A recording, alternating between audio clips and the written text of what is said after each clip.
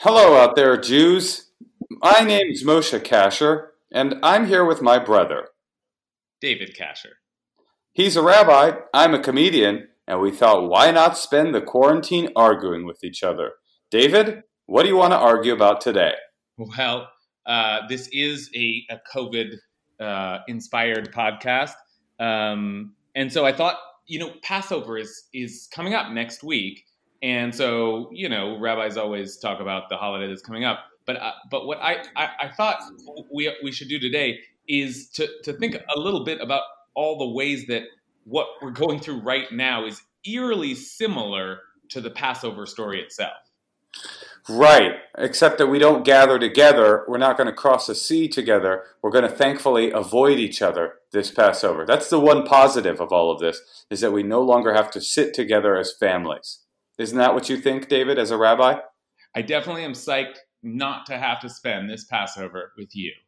Yeah, I'm going to miss Mom. I'm going to miss the rest of the family. But a serious silver lining to all of this is to not have to break bread or matzah with you.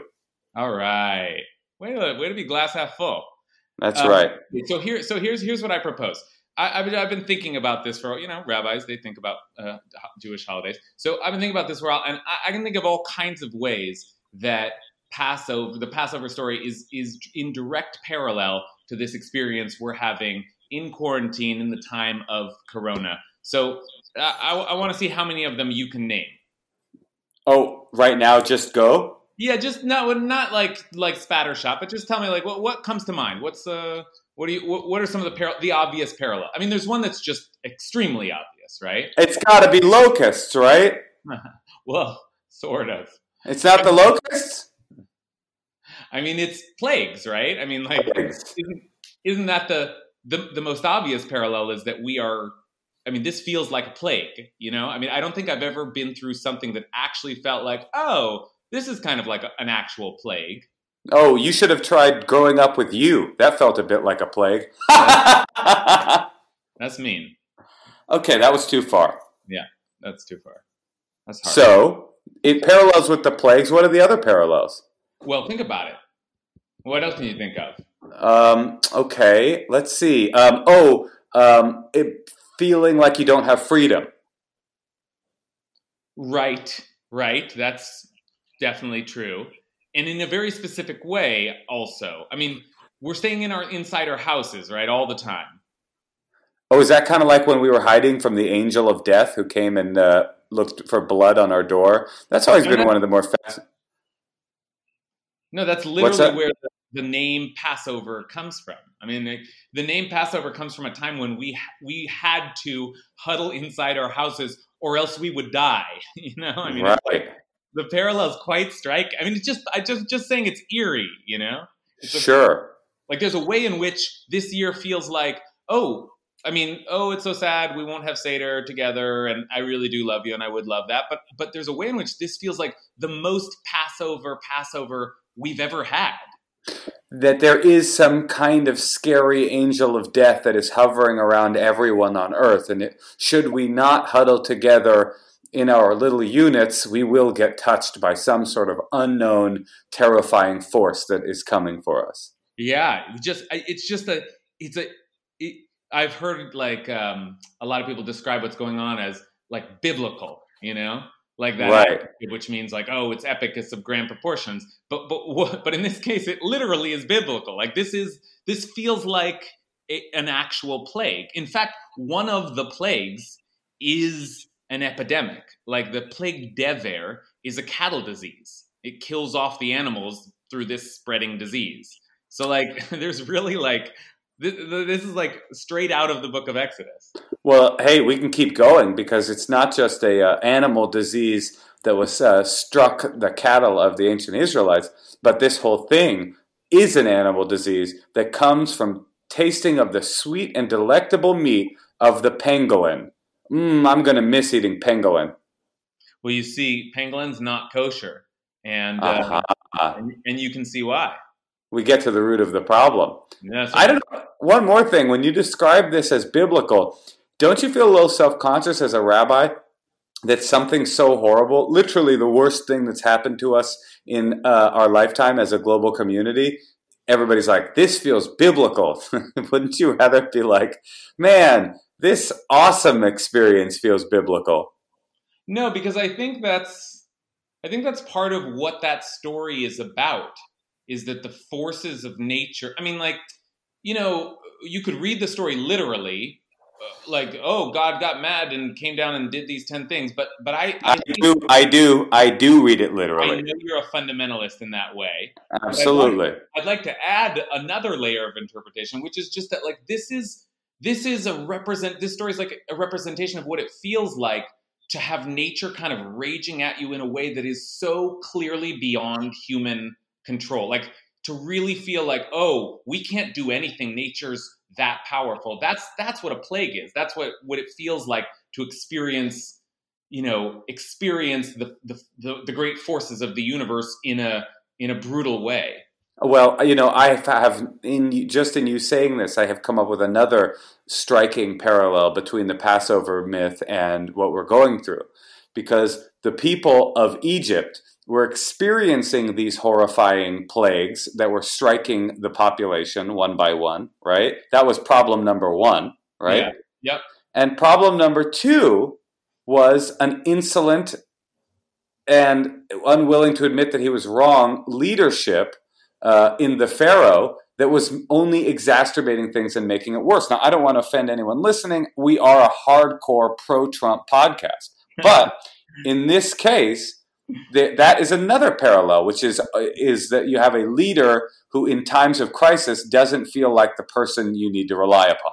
That's exactly right. Exactly right. That's another parallel, another striking parallel. I mean, like, there are people around the Pharaoh saying, listen, you got to start listening to Moses and Aaron. Like, the evidence is clear. There have been 5, 6, 7 plagues now. And, he keeps saying, oh, yeah, I'll do it. And then taking it back. Like, no. Actually, everything's fine. Proceed as normal. It's like. So Dr. Fauci is Moses?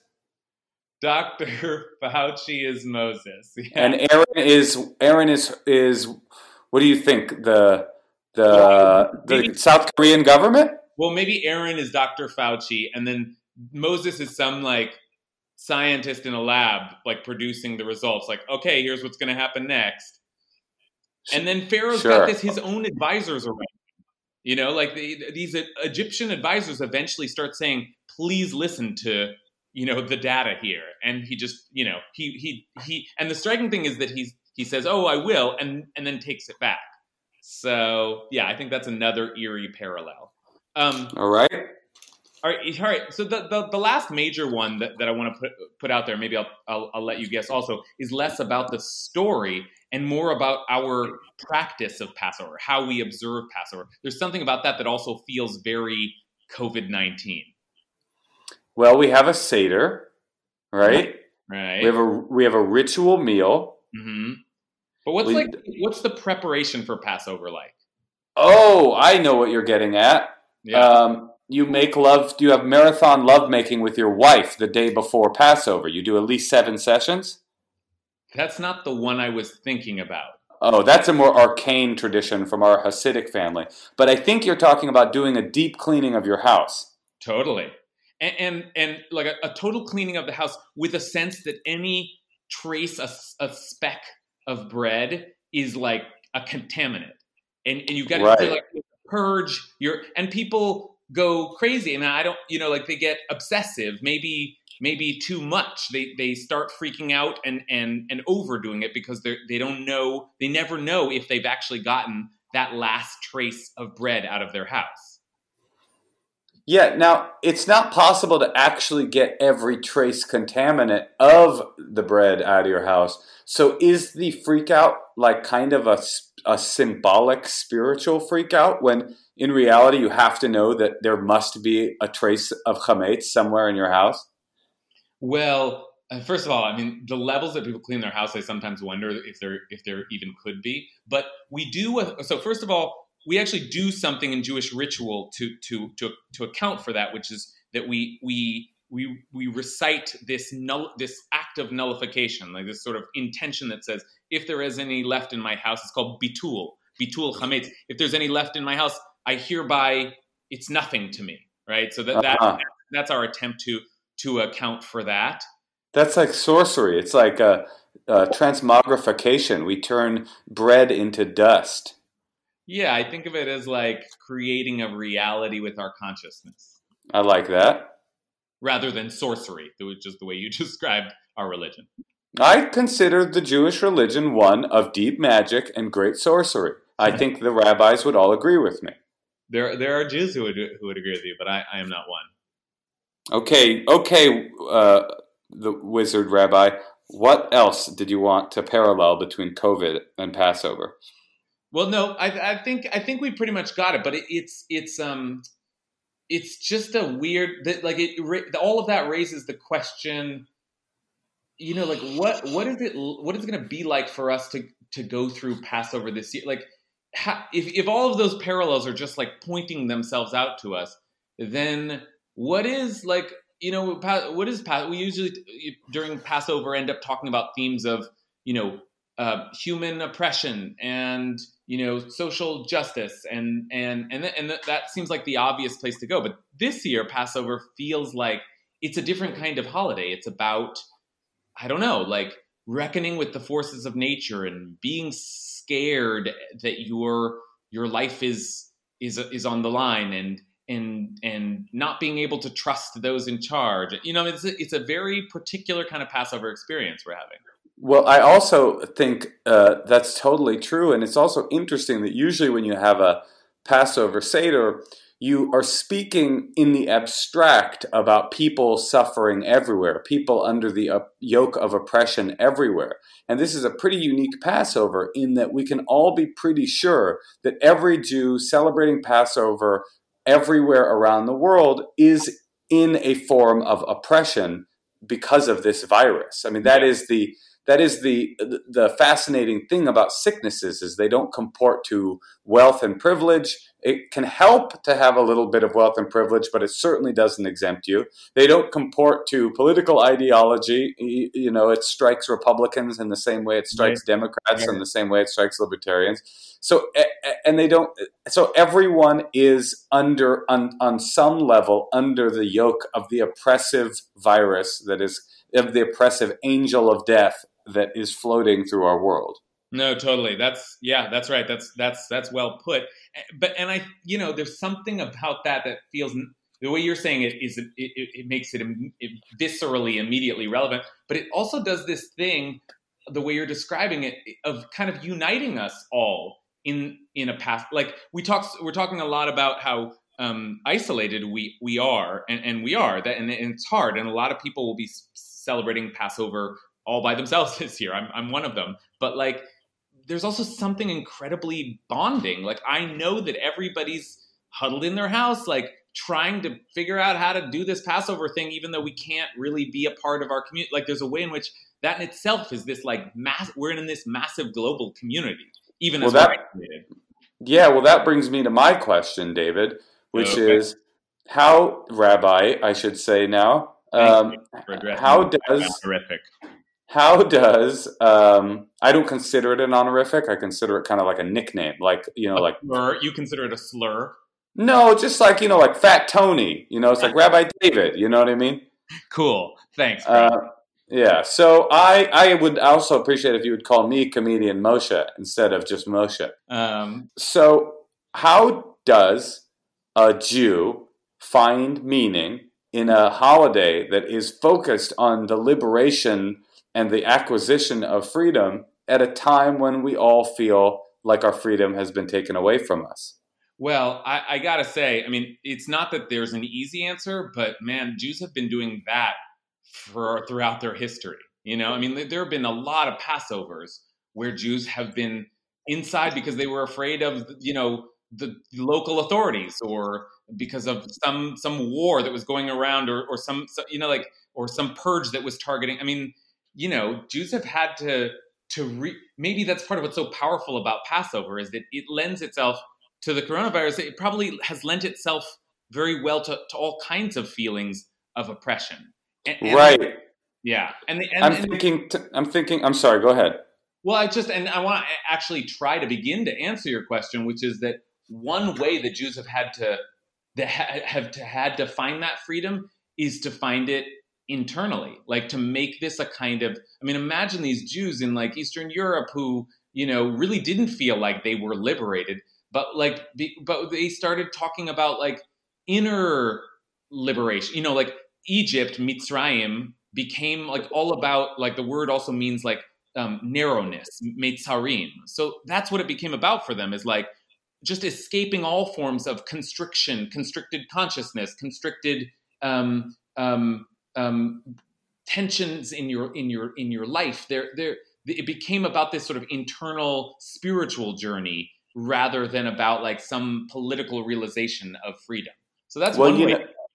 Totally. That's really powerful. And it made me think, even as you were saying it, that my question, actually, I'm realizing now, was a question asked from a place of great stability privilege.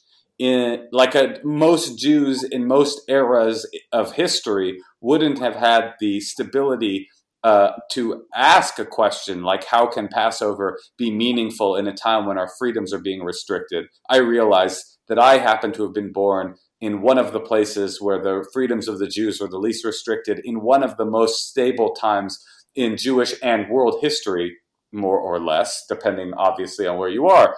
And in that way, I realized, like, most of the time, Passover has been an aspirational story rather than a reflective story, which is how I've experienced it mostly. I mostly experience it as, here's a story of something that happened to people in the past. I reflect upon it, and I think that there are people that are still dealing with that kind of oppression today. I, thankfully, am not, etc. But most Jews in history probably have had to look at that story and say, perhaps someday we too will be liberated from our oppression in the same way our forefathers were in Mitzrayim. So that is a kind of probably more what the Passover is for than what I'm thinking of.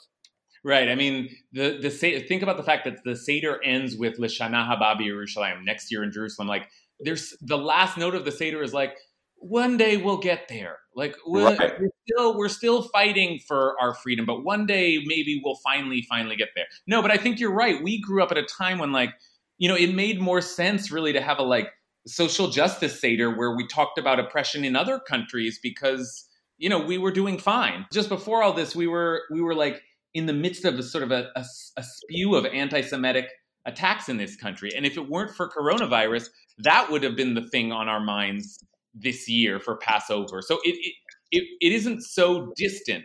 And then I was also thinking that, like, that also feels very classically Passover. Like, there's human oppression, and then like God comes along, like nature comes along, and it's just like all of that other stuff doesn't matter anymore. Like, now everybody's just like, whoa, what's happening in the sky? Like, it's like there's something about coronavirus that's sort of blown all of those other.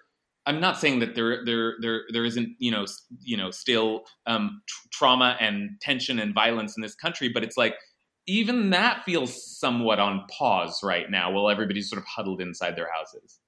Yeah, and I mean, I guess not to put too fine a point on it, but I wonder if I think that's true. I know what you're saying, that coronavirus seems to have superseded literally every conversation that we're having. But also, since it is Passover and we're reflecting on the oppression of others, it's important to remember that the degree that people are in pre-existing forms of oppression is actually making their coronavirus experience that much worse. People that are in domestic violent relationships beforehand are now trapped with their abuser and sometimes are dependent on their abuser for sustenance and stability. People that were undocumented are now unable to go get the health care that they may or may not need, and that leads to a myriad of other consequences. So I'm yes-anding what you're saying. Not only have we all said, there's a primary enemy that we're fighting right now, but also the enemies that were already around are exacerbating factors to this virus. And in that way, it's actually even more like the plagues, because the plagues were a bunch of things that were affecting a bunch of different spheres of the world in Egyptian society. And then came the big daddy of all plagues, which was truly death, and that was the thing that broke the back of the Egyptians. You're absolutely right. I mean, look, I certainly don't mean to say that nothing matters anymore, and other bad things aren't happening. I just mean like all we're talking about is Corona, when like just recently it seemed like there were these other, like the election, that seemed like the most important thing. But you're absolutely right. I think that that all of these systems of oppression are amplified, and the things that feel most glaring on that front are some of the major conversations we were having in the election. Like, shouldn't everybody have access to healthcare? And like, shouldn't we have an economic system that like doesn't leave the majority of our country in peril if like 1 month's pay doesn't it goes missing? And that's like a lot of the big crisis in our country is because we just don't have those things set up. And now it's like, okay, yeah, well, this is what capitalism is just sort of like wobbling along, managing to like you provide most people with what they barely need. But like crisis comes and it's like everything's off its rocker, Right. Yeah, definitely. I think we are in a feeling of all of the things that felt like the perilous balance of stability, which felt perilous before. We now are realizing why it felt so perilous, because the balance has been undone, and we are definitely teetering. Yeah, it does feel like, and maybe this is like the sort of the liberation theme for this year. Like, it does feel like this has to change us in some way. I mean, I'm not confident it will, but it feels like, gosh, it's got to. Like, there's got to be some way in which we come out of this and understand better that we're all connected, and understand better that your suffering actually is my suffering, not just because like I'm nice and compassionate, but because that's just the way it works. We're all tied together, and we've got to like push past. I mean, we're in this period of our history where nationalism is on the rise, and militarism is on the rise, and it's like everybody's huddling into their little camps, and like it's that this is made it so clear that there's like borders. You can build all the walls you want, but viruses don't respect them. And we've got to get where we see like a different kind of world where somehow we're a little more compassionate towards one another, a little more aware that like this whole system is interdependent. It's not a competition.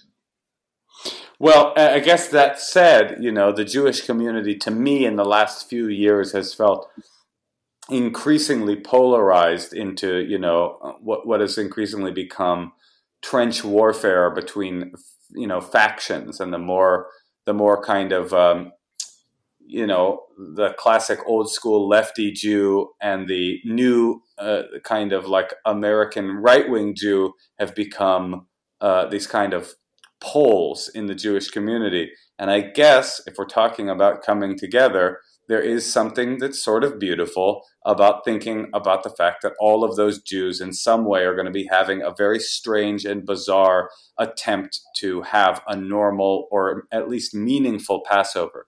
I guess specifically I think I would love it if we could all do a Zoom meeting into Jared Kushner's Passover Seder. I think we'd all love to be a fly on that wall. Yeah. Well, there's something deep about what you're saying, though, which is just that, like, this is an opportunity to like care about to worry about each other. Like, I'm worried about, I don't know, Trump supporters in this country, like their health. I don't care about any of the differences right now. I just want everybody to make it through this. You know what I mean? Like, there's something very bonding about this, because we really do have some basic humanity that, like, when it comes down to the very bare basics, everybody's struggling with the same thing.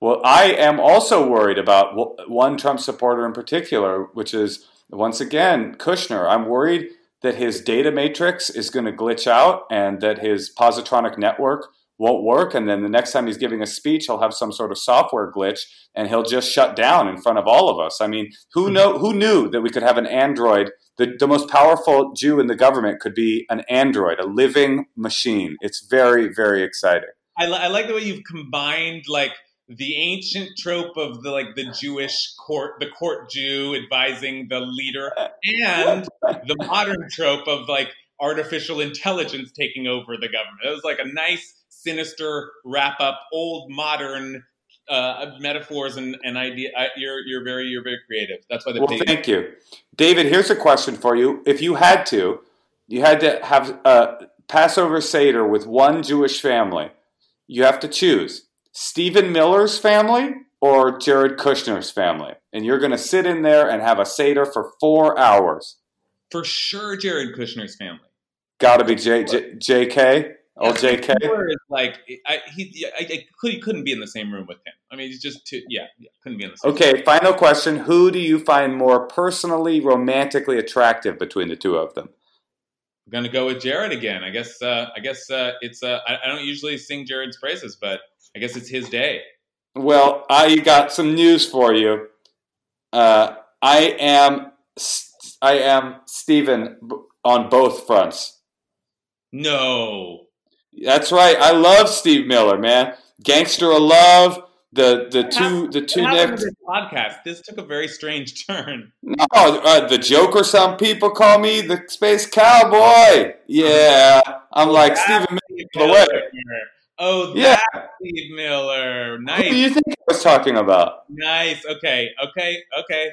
I still think Jared's cuter, but whatever. All right. Well, on that note, I think we want to wish everybody a Chag Sameach, and may you find the meaning in this horrifying time. May you find something in Passover that will push you through and give you some freedom from whatever oppression you are experiencing. Yes, David. Amen. Amen. Happy Passover, everybody. Happy Passover.